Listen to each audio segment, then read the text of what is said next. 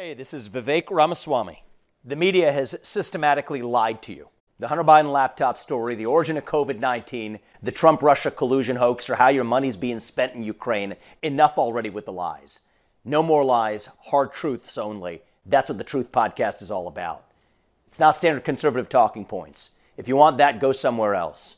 But if you want the hard truth delivered to you in a way that challenges you and will challenge me intellectually, you're not going to find anything like this on the internet. Subscribe to the Truth Podcast today on Apple, Spotify, or wherever you get your podcasts.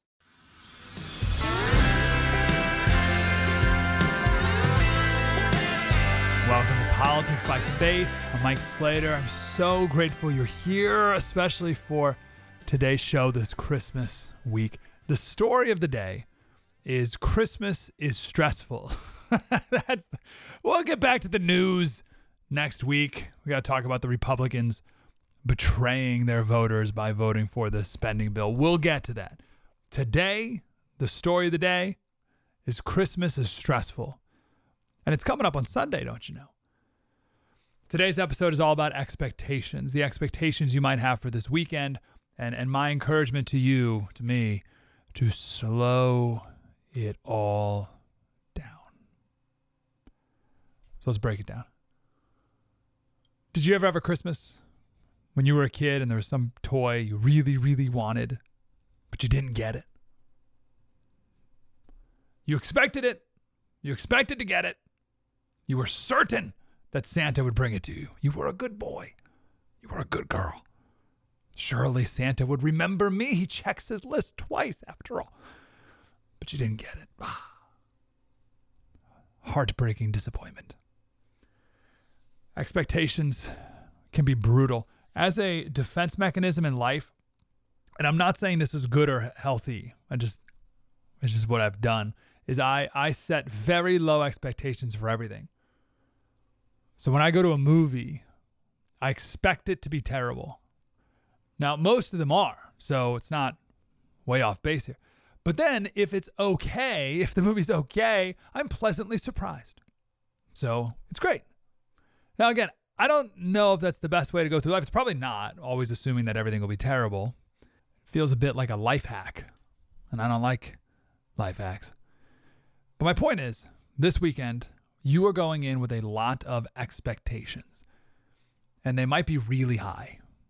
So I have 3 prayers going into this weekend, for me, for you.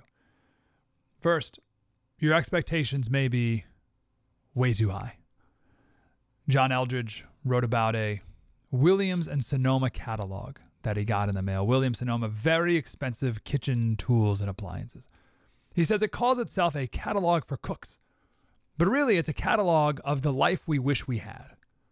Everything is beautiful, delicious, elegant. The kitchens portrayed are immaculate. There are no messes. How many times are you going to clean up the kitchen this weekend? Cooking there would be a joy. The tables are sumptuous with their beautiful china place settings, wine glasses brimming with nectar, gourmet foods deliciously prepared, invitingly presented. Fresh flowers abound. The homes are lovely and spacious. The view out the windows is always a mountain lake, a beach, or perhaps an English garden. Everything is as it ought to be. Don't expect that. That's not real life. Keep your expectations in check. That's my first prayer. Second, the pressure can be way too high, and pressure kills joy. Pressure kills everything. Pressure kills romance. Pressure kills it all. Pressure kills joy. So release the pressure that you may have to experience whatever it is you want to experience. Release the pressure. Third prayer, things move way too fast. So I pray that we can all slow it down. One of the truest cliches is that the days, when you're raising kids, the days are long, but the years are fast. That's true, except on Christmas. On Christmas, it's all way too fast. So keep expectations in check, release the pressure, slow it all down. You know, time flies. I feel like it wasn't even Halloween. And it wasn't Halloween, and Home Depot had Christmas decorations for sale. I thought that was crazy. I walked in and said, what are you doing at Home Depot? Selling Christmas decorations. It's not even Halloween, and now Christmas is almost over. Part of the problem with Home Depot is they make you feel behind. I'm sure there's other stores like this too, but really the only store I ever go to is Home Depot. It makes you feel behind because you go in there in September and they have Christmas decorations already. And you're like, I haven't even thought about Halloween. I must be behind. Well, you're not behind. They're just really far ahead. But you feel behind, and that makes things feel like they're moving faster. Too fast to keep up. There's just so much momentum this time of year. Maybe there's times of the year where it just drags, but these last few months are lightning fast. And that's such a shame because it's such a great time of year, potentially. And I don't want it to pass without experiencing it.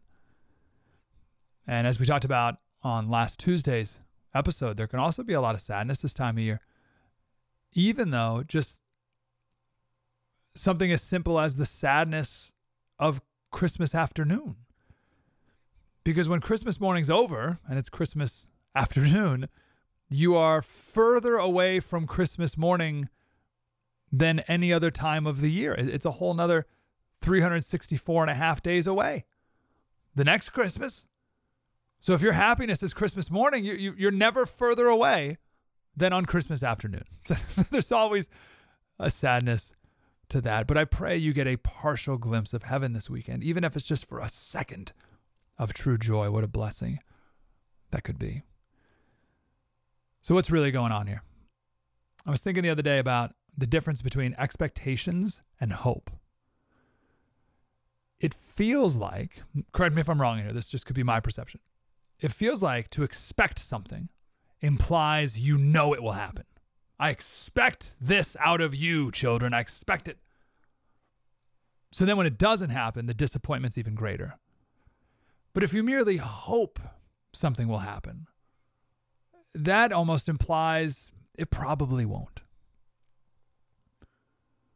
So if it doesn't, I know I didn't really think it was. I was just hoping. That's would be my definitions of the words, but I think it's backwards.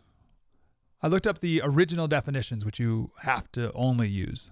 Webster's Dictionary 1828.com. The word hope is a desire of some good, accompanied with at least a slight expectation of obtaining it, or a belief that it is obtainable. Hope differs from wish and desire in this, that it implies some expectation of obtaining the good desired, or the possibility of possessing it. Hope, therefore, always gives pleasure or joy, whereas wish or desire may produce or be accompanied with pain and anxiety. Interesting. So the original definition of hope is that there is the expectation that it would happen. So hope was closer to it being real than I think of it today.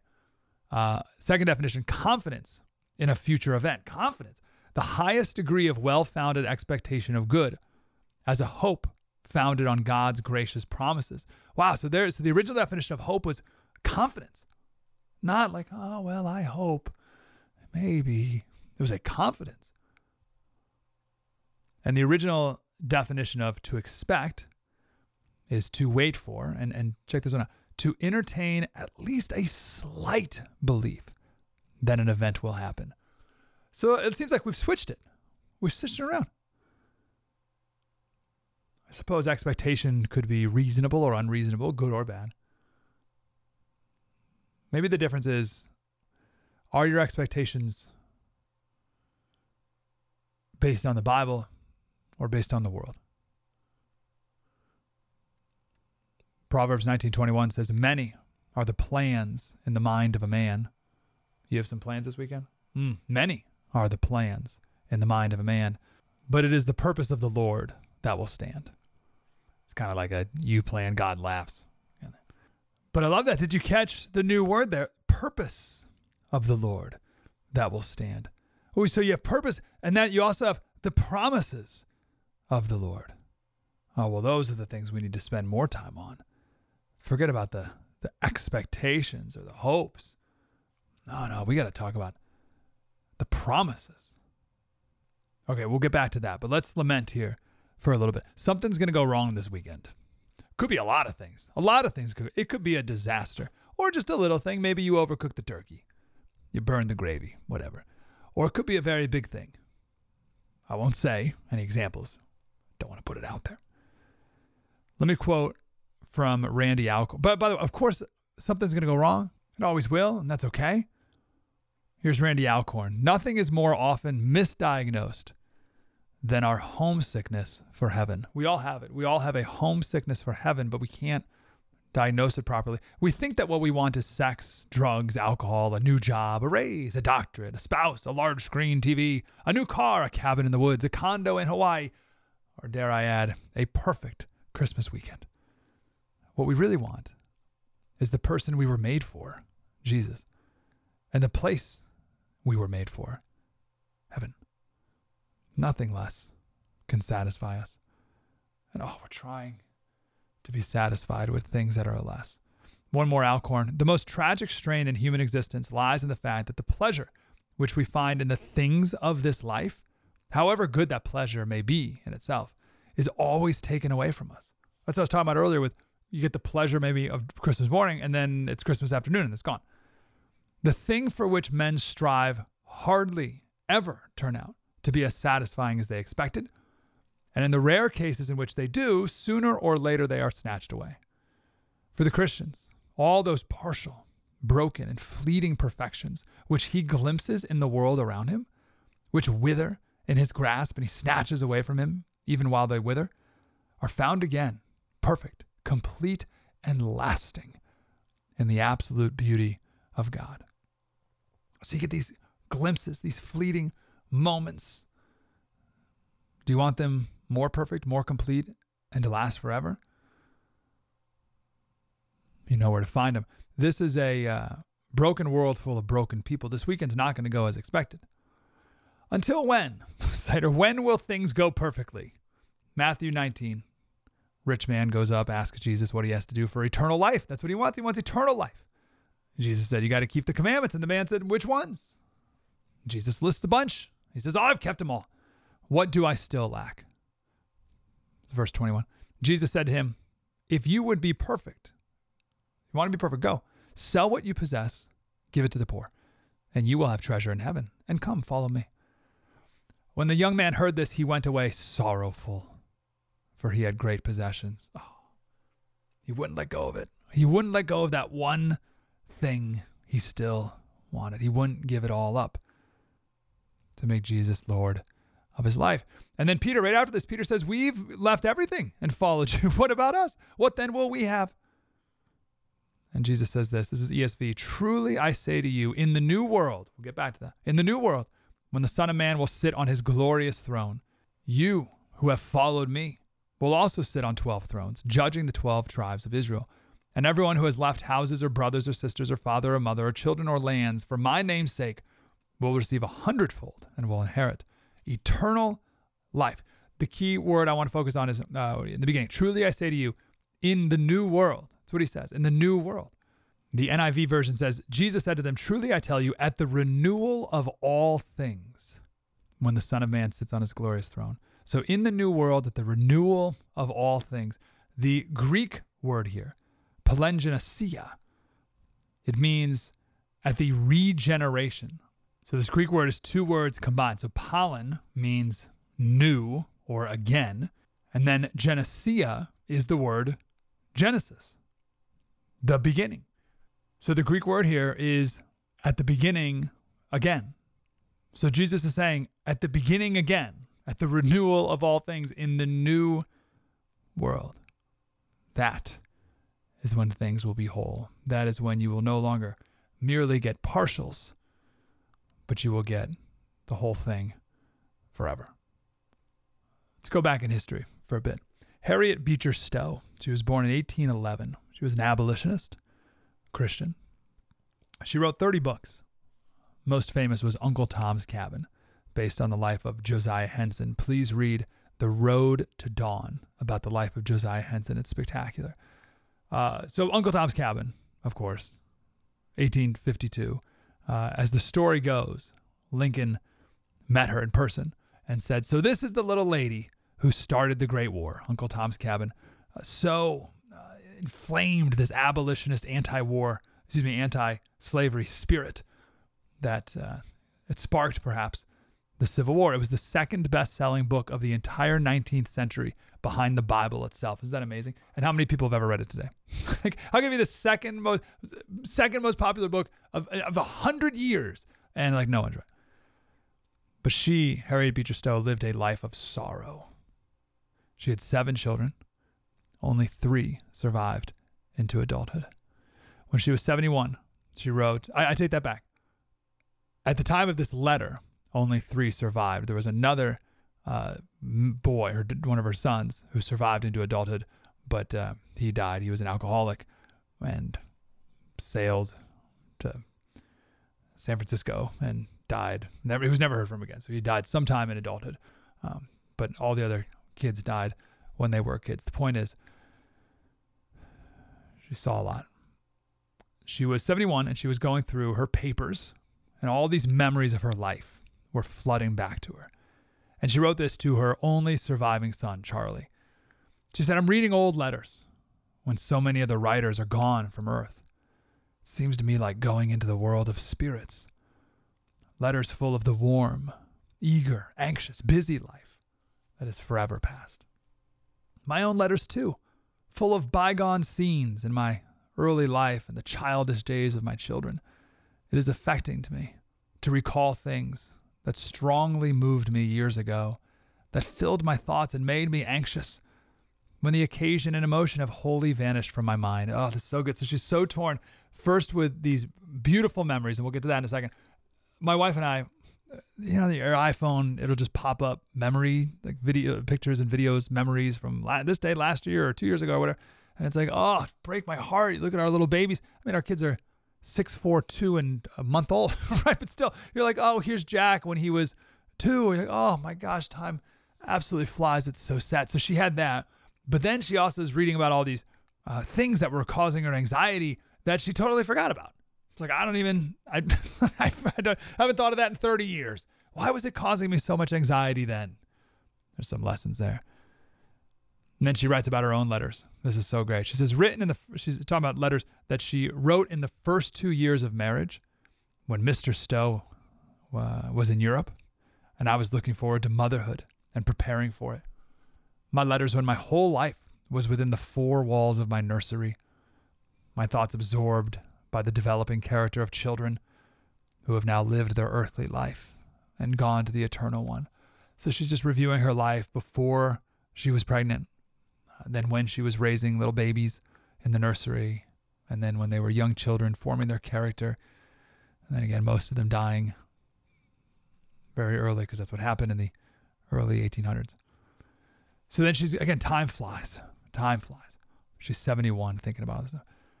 And then she reads through these letters written to and from friends who have died years ago. She says, I have letters from them all, but they've been long in spirit land and know more about how it is there than I do.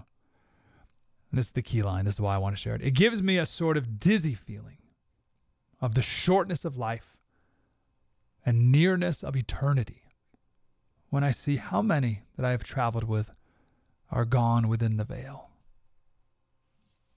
Do you feel that? Do you feel a dizzy feeling this time of year? Life moves fast. All of it.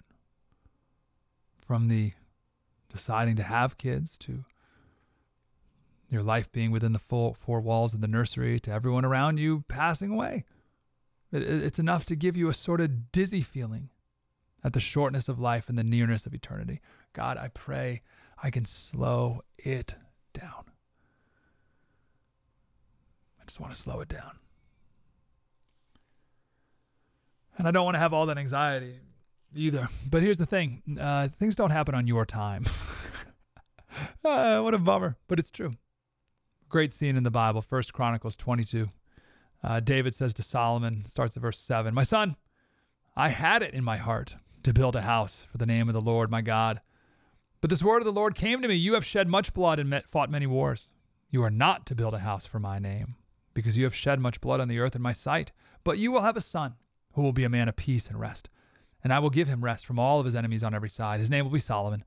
and I will grant Israel peace and quiet during his reign. He is the one who will build a house for my name. Right? So David wanted to build it, but God's like, nah, you're not going to, but your son will. Now, my son, the Lord be with you, and may you have success and build the house of the Lord your God, as he said you would. May the Lord give you discretion and understanding when he puts you in command over Israel, so that you may keep the law of the Lord your God. Then you will have success if you are careful to observe the decrees and laws that the Lord gave Moses for Israel. Be strong and courageous. Do not be afraid or discouraged. And then David talks about all the steps and preparations he's made to help his son out building of the temple. Like David wanted to do everything he could. If he wasn't going to build it, he wanted to prepare best he could. Gold, silver, bronze, iron, all getting ready for his son to finish the job. And David never got to see his great desire fulfilled. It wasn't going to get done on his timing. Must have been hard for David to so badly want to build that temple, but to have God tell him that it wasn't going to be him to do it. He had to relinquish, give up this great desire of his. But then David went and talked about all the amazing things that God did allow him to do, and then took great gratitude that it was his son, Solomon, who was going to complete the task. There are things we want to do on our timing. God won't let us. Will we still be grateful? And what's David's advice for his son? This is so good. He says, this is 1 Chronicles 28, verse 9. And you, Solomon, my son, know the God of your father and serve him with a whole heart and with a willing mind. For the Lord searches all hearts and understands every plan and thought. If you seek him, he will be found by you. But if you forsake him, he will cast you off forever. So his advice to his son is know God and serve him. It's great. But again, the point on this episode is that it wasn't done on David's time. It wasn't done when David was wanting it or hoping or expecting. And that's okay. One last point on expecting. Mary and Joseph were not expecting any of this. They weren't expecting this visit from Gabriel. The Pharisees were not expecting the Messiah to look or come like this. And one of the facts that, to me, proved the divinity of the Bible, for me personally, one of many, is that none of the disciples expected Jesus to rise from the dead. None of them. He told them plainly, I will rise after 3 days. Why? Many times, why didn't the disciples, after Jesus was crucified, why weren't they all just like, well, it's okay. That's fine. He'll be back in 3 days. He said he would. Why weren't they just waiting for 3 days? They didn't. They weren't like, they should have been waiting outside his tomb, being like, what day is it? All right, we got another 24 hours probably. That's about right. They didn't do that. They gave up. They went back to work. And then even when Jesus came back, they told Thomas, like, hey, he rose from the dead. And Thomas was like, I don't believe it. They still didn't believe it. The woman went to the tomb to anoint the body. They thought the body would still be there. They didn't expect him to rise from the dead. How could they not have expected? He said so. They all went back to work. John 21, Jesus sees a bunch of the disciples fishing again. And then Peter finally realizes it was Jesus, jumps off the boat and into the water to go. So there's a bunch of hilarious stories of Jesus revealing himself to the disciples after he rose from the dead. None of them were expecting it, even though Jesus told them this is what he's going to do. When you start expecting things, we don't think clearly. That's my point. Put your expectations aside, always, for everything. For this weekend too, and for everything else in your life. God has it. So what's in my control going into this Christmas weekend? 1 John 5:21. Dear children, keep away from idols. Keep yourselves away from idols. But I like this translation as well. It says, dear children, keep away from anything that might take God's place in your hearts. That's what an idol is. Is there anything this weekend that might take God's place in your hearts? 1 John 5:21. Dear children, keep away from anything that might take God's place in your hearts. I'm going to need to be reminded of that many times this weekend. All right, what's the final thought to think on as we're just moments away from the big day? I hope your Christmas has healthy expectations. I pray that you can find ways to release the pressure and also to slow it down. The only way to do that is to be still and know that I am God. Psalm 62. Truly, my soul finds rest in God. Don't you need rest this weekend? It's so busy. You need rest. Truly, my soul finds rest in God. My salvation comes from him. I hope you find rest this weekend. I hope you find rest in him this weekend. I hope you find rest in him every day. Politics by Faith. Mike Slater. Merry Christmas.